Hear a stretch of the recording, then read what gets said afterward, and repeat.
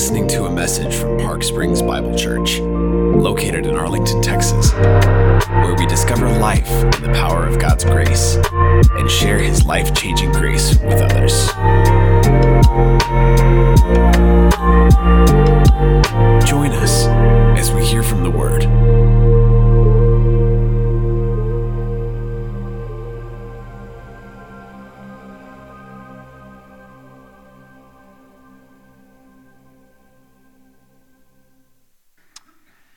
Good morning.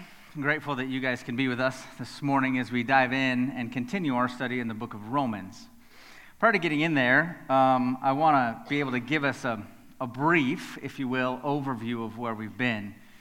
But in doing that, I'd like to set the premise just quickly. So, sophomore year in high school just finished, and I had decided that one of the things I wanted to do or explore with my life was rock climbing. My parents decided that they were willing to support this endeavor, but it required some level of training. So they signed me up for what was called Yosemite Mountaineering School. Now, I hadn't been out of Silver City, New Mexico, a small town, southwest corner of the state, a beautiful place to grow up. I hadn't been out and explored a lot of different places, and certainly had never been to Yosemite. But my brother and my dad and myself got on a plane and flew to Fresno, California. We made our way through the gateway of Yosemite National Park, and I was stunned by its beauty.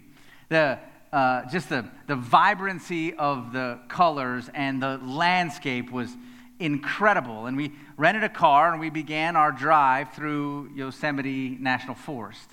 The trees seemed bigger, the colors seemed more vibrant. It was something very unique and special. The meadows were just unbelievable. It was majestic and glorious, to say the least. As we continued to drive our way through Yosemite with a few twists and turns, I was having my face peering outside the window, just looking at the next thing that I might see. Sure enough, we make our way through Tuolumne Meadows, and you curve around this place, and there it stands. El Capitan, right? This 3,000-foot granite precipice of just absolute magnificence. And it really does stand out in the midst of the landscape. Now, Yosemite is known by rock climbers as a place to go, and El Capitan is like the thing to climb. If you're a climber that has any clout whatsoever, you've at least attempted El Capitan. There's one guy just recently who decided to free solo El Capitan. If you know anything of what that means, it means he is doing it without any protection whatsoever. Just him and a chalk bag and a wing and a prayer that something is going to happen and he's going to fall to his death. It's an incredible story and documentary actually called Free Solo, and it's worth watching. But I remember as we made that turn and El Capitan stands there in its absolute magnificence, I was just overwhelmed with a couple of emotions. One, I felt incredibly small and dwarfed within the enormity of this huge rock and just overly amazed at its elegant beauty. And then I also felt very, very small in the sense that would never be me. I would never be able to summit El Capitan. It would require an entire change of life, and even then there would be no guarantee. The routes up this sheer rock face seemed impossible at the time as someone who's just a brand new climber. But El Capitan still stands in my mind as it's burned in there as this place of absolute magnificence, but also seems insurmountable, in all honesty. As I say that, I want to tell you that I feel the exact same way about Romans chapter 8. Romans chapter 8 stands as this chapter in the Bible that really is this pinnacle, this place where its absolute magnificence and grandeur stands before all who would take time to read. It is beautiful and amazing as Paul leads and develops this argument of the significance of what it means. And even if we attempted to define Christianity and what Christians believe Romans 8 would stand there as, this is the essence of what it means to understand God's interactions with us and our interactions with God. And so we see it in its absolute beauty and majesty. And yet for me, I also feel dwarfed in its presence and unable to really reach the summit of this text. There's so much there. The journey of Romans 8 starts from no condemnation and moves us to no separation. It really is the quintessential essence of God's interaction with people. But how did we get here? Well, there were 7 chapters before, and I want to just give a brief overview of why, because I think they all tie together as why Romans 8 stands as this pinnacle. It stands as El Capitan of the Bible, if you will, this place where you can see its majestic glory, and maybe even for many of us, myself included, can look at Romans 8 and see the significance and the joy of who God really is. Because often, I think, as we walk through this journey of life, you and I often are told who God is. We're told about God and what others think of God, but as we look at Romans 8, there's this absolute clarity of the Lord speaking about who He is in relationship to us, and He does it at a very, very street level type of perspective. It's as though there's an understanding of you and I and the daily rhythms we live, the sufferings we face, the challenges we experience. There is not one emotion or struggle or challenge that we have to put to the side in order to encounter God. Romans 8 tells us that God encounters us.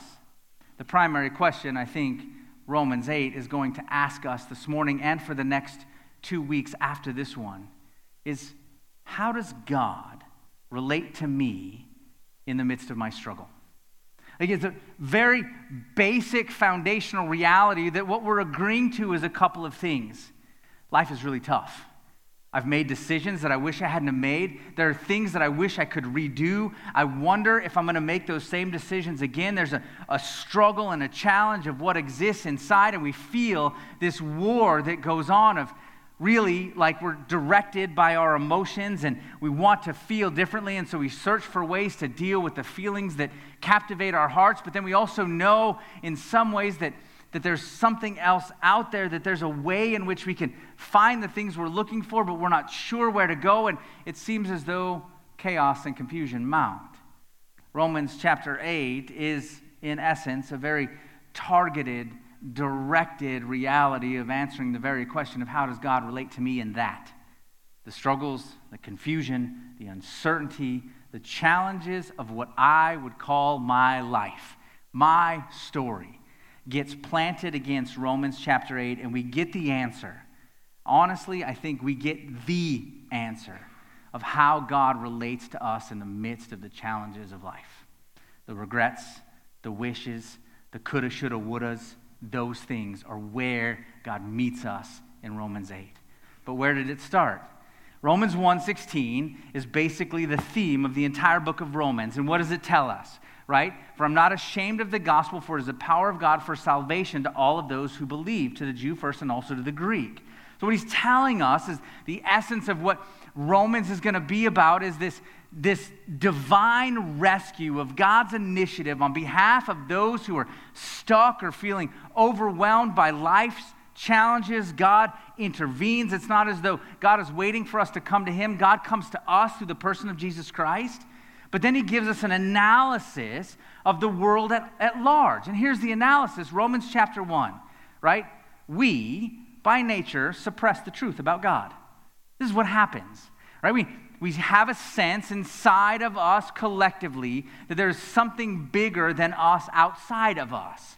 And in the context of wrestling with those things, it means something. But by nature, we find ourselves suppressing that truth. Why? Because there's a part of us that feels like we can just do this on our own. We want to be the little g God of our lives. And so in the process of needing an authority or a power outside of us, feels at times in our flesh or in our minds as a failure, like there's something wrong, that we shouldn't need anything. And so we suppress the truth about God. Romans 2 tells us that not only do we suppress the truth about God, but we suppress the truth about ourselves. we come to this conclusion that what ends up happening in the course of our lives is that maybe, just maybe, things aren't awesome, but we're better than the next person beside us. Or maybe in some ways we don't really have as many needs. And so we tend to put Band-Aids over bullet holes, as they say, and figure out ways in which we can just get along by just getting along. And yet, happiness, joy, peace seem regularly elusive, hard to find. The very things that we're looking for seem as though they're just one step away from us every moment. And what Paul would say is it's because we suppress the truth about ourselves. We don't sense that we have as many needs as we really do, and admitting that we need those things makes it difficult. So then Romans 3 begins to answer some of those questions. Romans 3 is that sin has always been an issue. There's not once in the context of human history, save just pre-garden, when Eve and Adam are there, and we know the story, and there's deception that takes place, and there's a desire to be their own God, make their own decisions. Sin enters into the world, and so Romans chapter 3 is saying, let me just communicate to you the implications of that sin. And it's not just that Adam made a bad decision, but that if you and I were Adam, we would have done the same thing. That there's just a longing and a desire for our own autonomy to do what we want to do. Somehow we have this desire to just figure out life on our own, and sin has its fingers in everything. Our appetites, our disordered desires, our longings, our perspective of the world, everything has been affected by sin. So it's the answer to sin. Well, either you manage it or you compare with others, or what Romans 4 tells us is that faith. It's always been about faith. From the very beginning, even before the law, Abraham stood outside of the law itself and said, look, as God works in the context of our experience with him, faith has been the raw material that God uses for intimacy, because what God is primarily concerned about is not that you're going to be a good person by keeping the law, but that you realize that you're a bad person and that you need him, which is what we all have to realize. And that God is always moving towards relationship. And how do we find that relationship? Well, trust. Confidence that what Christ did on the cross, his death, burial, and resurrection, secured for us intimacy with the God of the universe. That's the avenue and only avenue to experience that relationship with God. And what does it come through? It comes through faith. It doesn't come through proving ourselves or trying to earn God's favor or say, hey, God, look at me. I'm doing pretty good right now. Aren't you proud?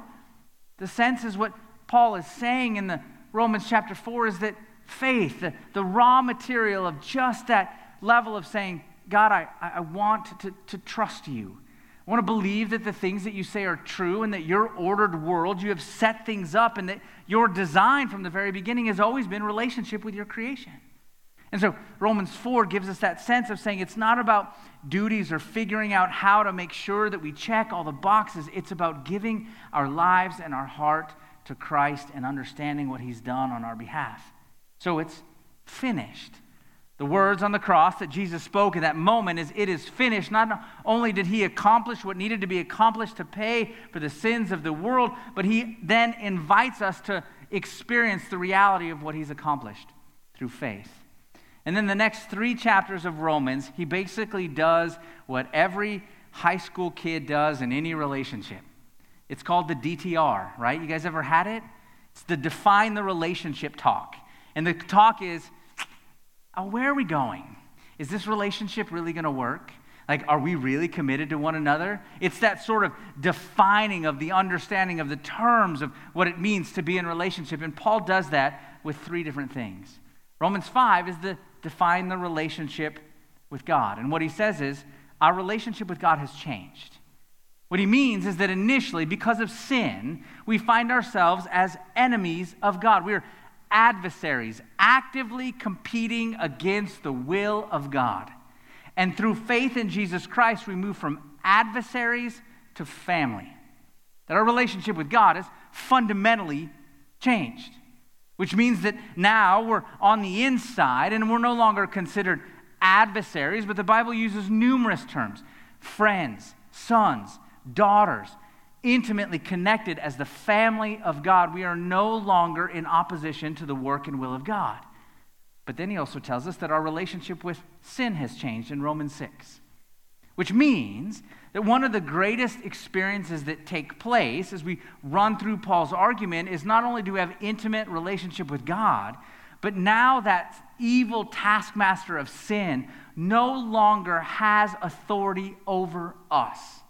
That thing, those appetites, those desires, those longings, that desire for autonomy in our own perspective of what we want life to look like, and even the sinful decisions we make in the context of our life, no longer has to be our story. That we have strength from outside of us, that we don't have to find ourselves living and abiding under the passionate, disordered desires that seem to affect every decision that we make. That we have been freed from sin. And then Romans 7. Our relationship to the law has changed, which means that the very good, righteous, holy laws God ordered his world, put in things in place to say this is how things operate, this is what the world looks like, this is how it's supposed to work. But then often we, as desiring to honor God with those things, feel like our relationship with God can quickly become transactional. If I do this, God's proud. If I do this, God's disappointed. And so you always feel like you're weighing yourself in the midst of the scales of the universe and not ever really sure where we measure up. What Paul says is that's not it. The law is great because it gives us an understanding of what sin is. We get a clarity of God's ordered world and know what it looks like. We know how things operate, and we see this loving, tender care of God in the midst of our lives in such a way that we're aware that, yes, this is how things operate. But now I find myself in relationship to my Creator, and there's strength and intimacy and relationship that take place in such a way that I actually begin to long for the things of God over the things of the world. Those things, so my affections begin to change. And then to the end of Romans chapter 7, here's what Paul says to set up the precedent of Romans chapter 8. And I would say that what Paul does here is he describes unbelievably clearly the reality of our daily life. Here's what he says in verse 21. So I find it to be a law that when I want to do right, evil lies close at hand. For I delight in the law of God in my inner being, but I see in my members another law waging war against the law of my mind and making me captive to the law of sin that dwells in my members. Wretched man that I am, who will deliver me from this body of death? Thanks be to God through Jesus Christ our Lord. So then I myself serve the law of God with my mind, but with my flesh I serve the law of sin. Just prior to that, here's how he describes it. As I look at my life, here's my challenge. If I could be the descriptor of the war that takes place inside, I do what I don't want to do. I don't do what I want to do. There's no health in me. Right? There's just this tension that exists inside of us, where we find ourselves at war with our own appetites. And so that's the question.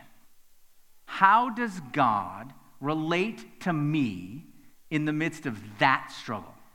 When I find myself uncertain, where I feel like those desires come up, whether it's anger or frustration at the world around me or the person that just cut me off and I feel it welling up inside, or I get angry because I don't get what I want, or I find myself frustrated that the reality of the things that are taking place around me seem absolutely out of control, or there's a sense of somebody disrespecting me, or there's injustice in the world, or I find myself wrestling with all of these things. I mean, that's life as we understand it. Here's the question. How does God relate to us there? The very place that you live right now, the confusion that you feel, the uncertainty about life, my own sin struggles, where is it? How does God see and interact with me there?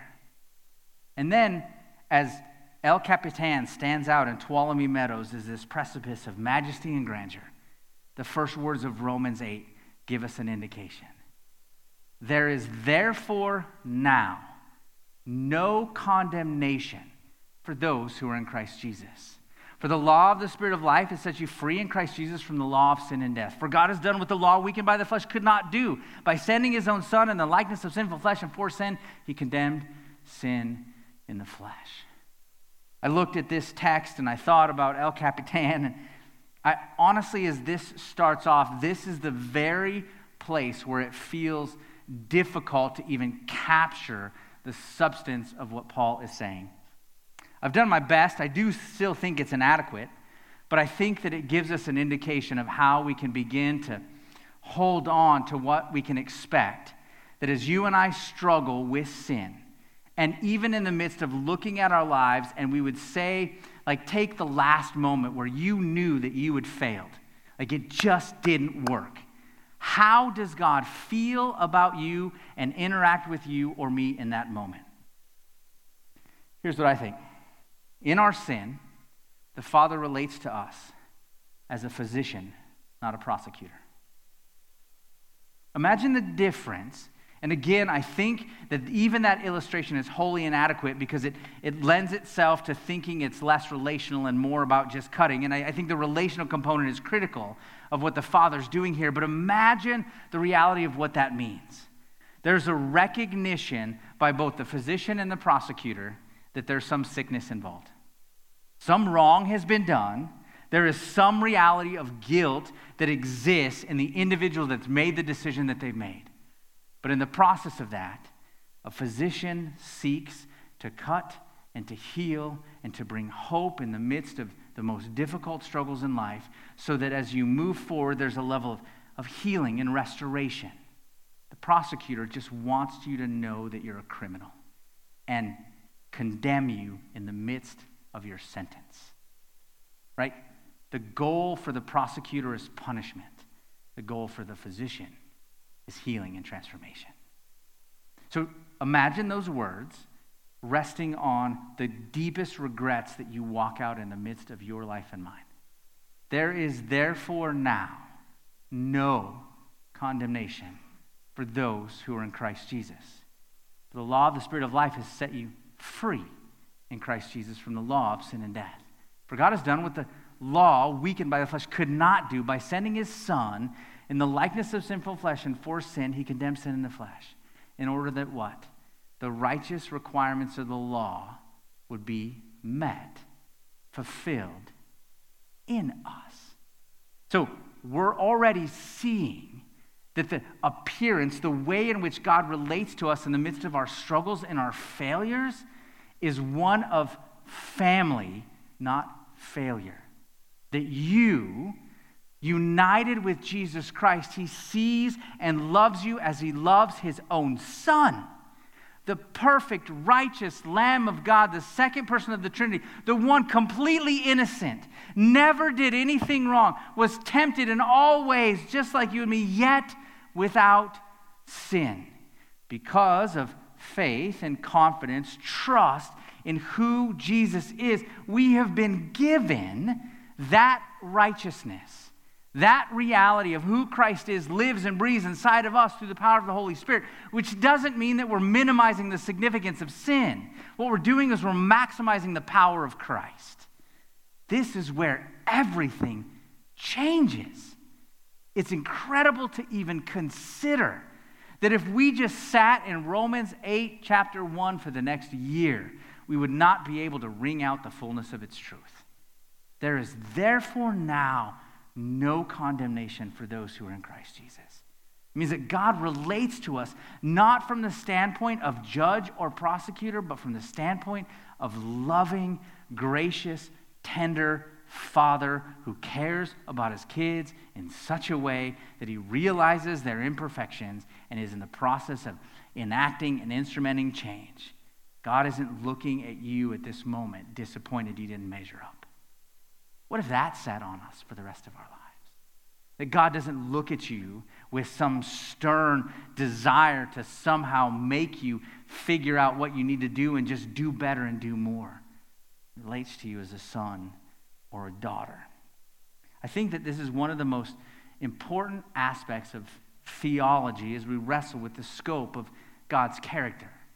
The reality of who he is and how we grow. Often I think we can continue to be shackled by our desire of feeling like we don't ever measure up.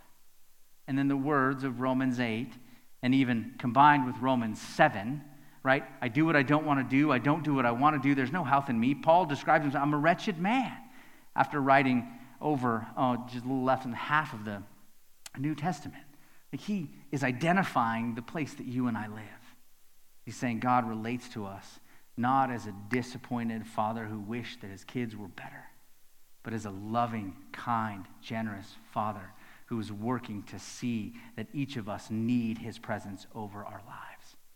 It's a physician, not a prosecutor. God interacts with us as that which desires and is aware that you and I have not yet been perfected, but are being grown. This is the hope for our world. I think this aspect of what it means to understand the truth of the gospel is life transforming. It is hard, I think, for us, myself included, to grasp the weight of what Paul says here. Because everything else in life and all the voices we live and listen to would tell us that we are condemned. We condemn ourselves because we know how much we wish we would have done something differently. We lost time. We lost opportunities. We've done things that we wish we wouldn't have done. And the world tells us that we are condemned. We don't measure up. We haven't fulfilled and done the things that we wish we should have done, and people around us know it. But there's a relationship with the God of the universe who doesn't interact with you or me from the standpoint of condemnation. But he interacts with us from the standpoint of transformation. We are being changed. But because we know that God will never leave us or forsake us, that intimate relationship with God is so secure that no matter how hard it gets or difficult it is, condemnation is not what you will receive from the God of the universe if you are in relationship with him through faith in Christ. But he continues on. If that were enough, that would be great, but there's even more. If you'll look with me in verse 5, here's where he continues on to talk about what that transformation looked like. Remember, the main question is, how does God interact with us in the midst of our struggles? Well, initially, we realize that we're not condemned, but loved. Verse 5. For those who live according to the flesh set their minds on the things of the flesh, but those who live according to the Spirit set their minds on the things of the Spirit. For to set the mind on the flesh is death, but to set the mind on the Spirit is life and peace. For the mind that is set on the flesh is hostile to God. It doesn't submit to God's law. Indeed, it cannot. Those who are in the flesh cannot please God. So I think he now moves to a deeper understanding of how we begin to think about the reality of our relationship with God. Like, what enters into our mind as we realize that God doesn't interact with us from the level of condemnation, but transformation. That it's not an aspect of judgment, but an aspect of love that moves him towards us. That there's an eliciting of God's compassion in the midst of our worst and deepest struggles. In all the secrets that no one else knows that God does, it is not, he stands over this and says, Chuck, come on, man. How many times have you learned these things? I've told you this 1,000 times. You feel like you should figure it out by now. Enough's enough. And yet often, in the back of our mind, there's a sense in which we feel like maybe that's just how God feels about us. Romans 8 comes exploding onto the scene and saying, that's not what it's about. The goal is not that you'll mature in your relationship with God, that you'll need him less and less. The maturity in our relationship with God means that we need him more and more. That there's a substance and that God is always relating to us in a way of communicating his transforming love for us. So let me suggest to you this morning that life and change are gifts given, not events achieved. I think that's what he's communicating in these verses in a broad sense. That life and change, the work that the Spirit is doing in us, is shifting the way that we think about the world around us and even our interaction with God. And so if life and change are gifts given, not events achieved, then what's the end result? Well, the end result is it's got to be about God, not about us. That he's doing something. It's his work inside of us. And even as we think about setting our minds on the things of the Spirit and not setting our minds on the things of the flesh, it means that war that Paul describes in Romans 7 is the very essence of where we live life. That often we think in ways that God is changing and transforming. But it's not as though if I just do the right things, I'll think the right way and everything will be better. Because then it becomes about our ability to maintain and manage life. And the goal is to say, every day, every moment, we are always going to need more and more of the work of the Spirit inside of our lives. That God is doing something special and unique. And he talks about the indwelling of the Holy Spirit doing that transformation. I was reading just recently, there's a book by an atheist. Yeah, surprisingly, I'll read some atheists. Why not, right? I need some information, understanding what they have to say. But this guy's brilliant. His name is Jonathan Haidt, and he's a professor of sociology and psychology out of NYU. And he wrote a book called The Happiness Hypothesis. Intriguing book. Because really what he's thinking about is how we in a secular society even consider what it looks like to become happy. It's a hypothesis. There's always things competing against it. But he has this image that I think is incredibly unique. Now, Paul would call it a war between the spirit and the flesh. Jonathan would give this perspective of what he would call the elephant and the rider. The rider is our rational self, according to Jonathan, and here's what he's saying. He's our rational selves is the ones that wants to make the decisions and decide on where we're going to go. It's the one that is specifically, in theory, driving the elephant. The elephant is what? You can guess. Our appetites and desires, right? The things that are going on inside that we really want. And so what he's communicating to us is one of the challenges that we face is that our rational self, as much as it wants to do the right thing, how often and effective is it for a small little rider of 150 to 250 pounds to direct an elephant? Right? It doesn't really work that well because if there's something that our desires have, our appetites have, it goes to where it wants. And no matter how hard our rational self tries to redirect the elephant to do what we think we should do, the elephant just overpowers it. That was, in a sense, what Paul describes as the war between the sin and the flesh. But let me just read for you a little bit as he describes this happiness hypothesis and the challenges between our rational self and our emotional self. It says, the rider, representing reason, can do her best to attempt to direct the elephant, but the elephant is far more powerful and has its own will. It will not comply with the rider's commands if those commands conflict with its desires. Thus, the rational part of ourselves can advise and guide our emotional core, but in a pure contest of wills, emotion will nearly always defeat reason. Here he goes on. The rider-elephant metaphor neatly describes the back and forth going on within the self. But there are other dimensions of this division. As humans, Jonathan Haidt says, we are controlled primarily by our desires and we are driven by our emotions, not our powers of reason. This is the most consequential manifestation of this split brain phenomenon. One part of our brain, the elephant, determines our opinions and positions on moral questions. The other part of our brain, the rider, creates reasons to justify those opinions, but only after the elephant has made its decision. The automatic system, the elephant, he says, simply responds to stimuli around it and forms judgments and preferences based on what it perceives. And in a pure contest of wills, the elephant will nearly always beat out the controlled system, the rider. Here's what he says. Listen to this.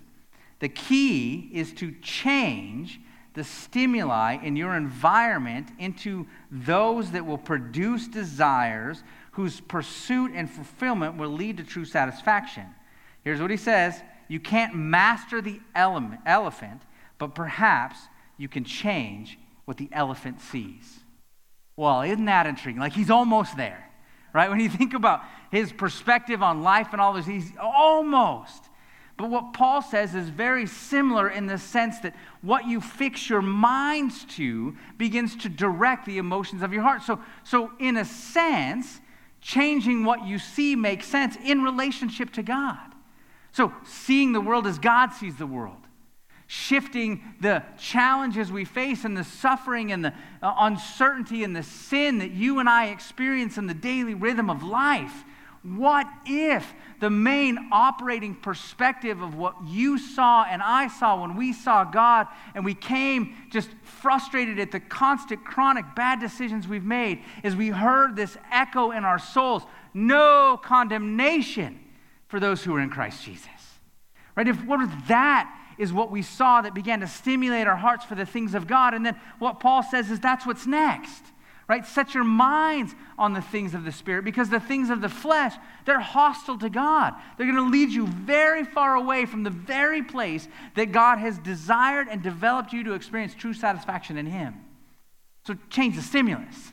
Change what you think and the way that you think. And it's not something that we just change ourselves, although that's what Jonathan Haidt would say, is just change the environment, change the stimulus so that you can find true satisfaction. But that satisfaction is self-determined according to him. See, but according to the Scriptures, satisfaction is found in Christ alone. So we have the stimulus. We have the environment. And that environment is placing ourselves in that relationship with God and the relationship with God's people and the truth of God's word that begin to direct our affections. And that's why life and change are a gift, not an event. It's something that constantly and chronically is going to be a part of our life because we're in relationship with the God who is constantly changing us.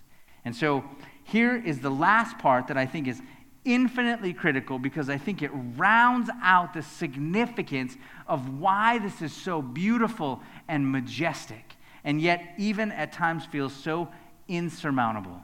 And here's what he says. Verse 12. So then, brothers, we're debtors, but not to the flesh, to live according to the flesh. For if you live according to the flesh, you will die. But if by the Spirit you put to death the deeds of the body, you will live. For all who are led by the Spirit of God are employees of God. They're robots. They just do what God wants and don't really have any agency or decision. That's not what Paul says. You see the relational word he uses here? All who are directed and led by the Spirit of God are sons of God. That there's this uniting with the family of God in such a way that the way that God relates to us is the same way he relates to Christ. That the same way the Father relates to us is the same way he relates to Christ. That there's a knowledge and a reality and a substance to this being in the family of God. Here's what he says. For you did not receive a spirit of slavery to fall back into fear, but you received the spirit of adoption, by which we cry, Abba, Father. Adoption. This sense of that we've been moved from the harsh conditions of slavery to sin to the protective family of God as sons. We've been transferred. We've been moved from the harsh conditions of enslavement to sin, where our appetites drive our decisions, and that what is left in the wake is regret, shame, guilt, embarrassment, hiding. All of those notions are what happens when we find ourselves in slavery to sin. But through faith in Christ, here's what happens. We've been moved from the harsh conditions of slavery to sin to the absolute protective reality of being sons and daughters of God. That we've been considered in the most significant and real way his kids. And not in the harsh sense of a father disciplining his children to get what he wants, but in the loving sense of the Father of the universe communicating compassion and love for his people. So coming full circle, as my sophomore year, we found ourselves, looking at El Capitan, beautiful precipice of just absolute majesty and grandeur, but I knew there'd be no way that I would be able to measure up. And I also certainly knew that after a week of Yosemite Mountaineering School, they weren't going to prepare me to climb El Capitan by any stretch of imagination. But we did climb something, Piwiak Dome. And we tried to make it feel better. There was like 4 of us in this group, and we're like, you got to be a maniac to climb Piwiak. And we were doing our best, right? We were just trying to make it feel like it was manly and significant. Piwiak was no El Capitan, right? just wasn't even in the same ballpark. And yet we can hear the words of Romans 8 wash over us. No condemnation for those who are in Christ Jesus. Right? We've been set free. We can set our minds of the things of the Spirit. We are sons. Adoption, the most glorious theology in all of Scripture. The reality of us being united with the truth that we are God's kids, sons and daughters. Adoption, chosen from the harsh conditions of slavery to sin, moved into the protection of nature, and having an inheritance that we have in God alone. But I would suggest this morning that if not willing to stay and sit under the truth of this Scripture, we will settle for the Pyewack domes of our life. Right? It'll just be something that'll be like, that's never going to be true. You don't know how hard life is. You don't realize the enormity of the bad decisions I've made. You don't know what I struggle with now. If I told you what I struggle with, you would be embarrassed. And so there's just a way of saying, I want to be more isolated. And yet, what Romans 7 talks about and what Jared said last week is it gives us permission to struggle. And here's why. Because in the midst of the struggle, even if the entire world condemns you, God does not if you're in Christ. That the hope and the reality of how God relates with his people is not from the standpoint of condemnation, but transformation. We're his kids, and there is no more glorious truth to chew on. So don't settle for Pyewack, right? Even if you're a maniac, whatever that means. It means settle into the reality of the invitation that the Lord has offered you. You, through faith in Christ, are not condemned, but loved because you're his kids. And it is worth giving our lives to that reality. Would you pray with me? Father, we do thank you for your mercy and kindness. We do thank you that we are not a finished work. You give us hope beyond hope. That even in the midst of the multiplicity of voices that we hear and often how we give ourselves to just listening to the appetites of our flesh, you're not finished with us. You're not looking at us as a disappointed father wishing his kids were different. You're not loving a future version of us. You love us currently and are changing us miraculously. So, Lord, we surrender to you and are so thankful that condemnation is not a voice that we hear from you. Transformation is.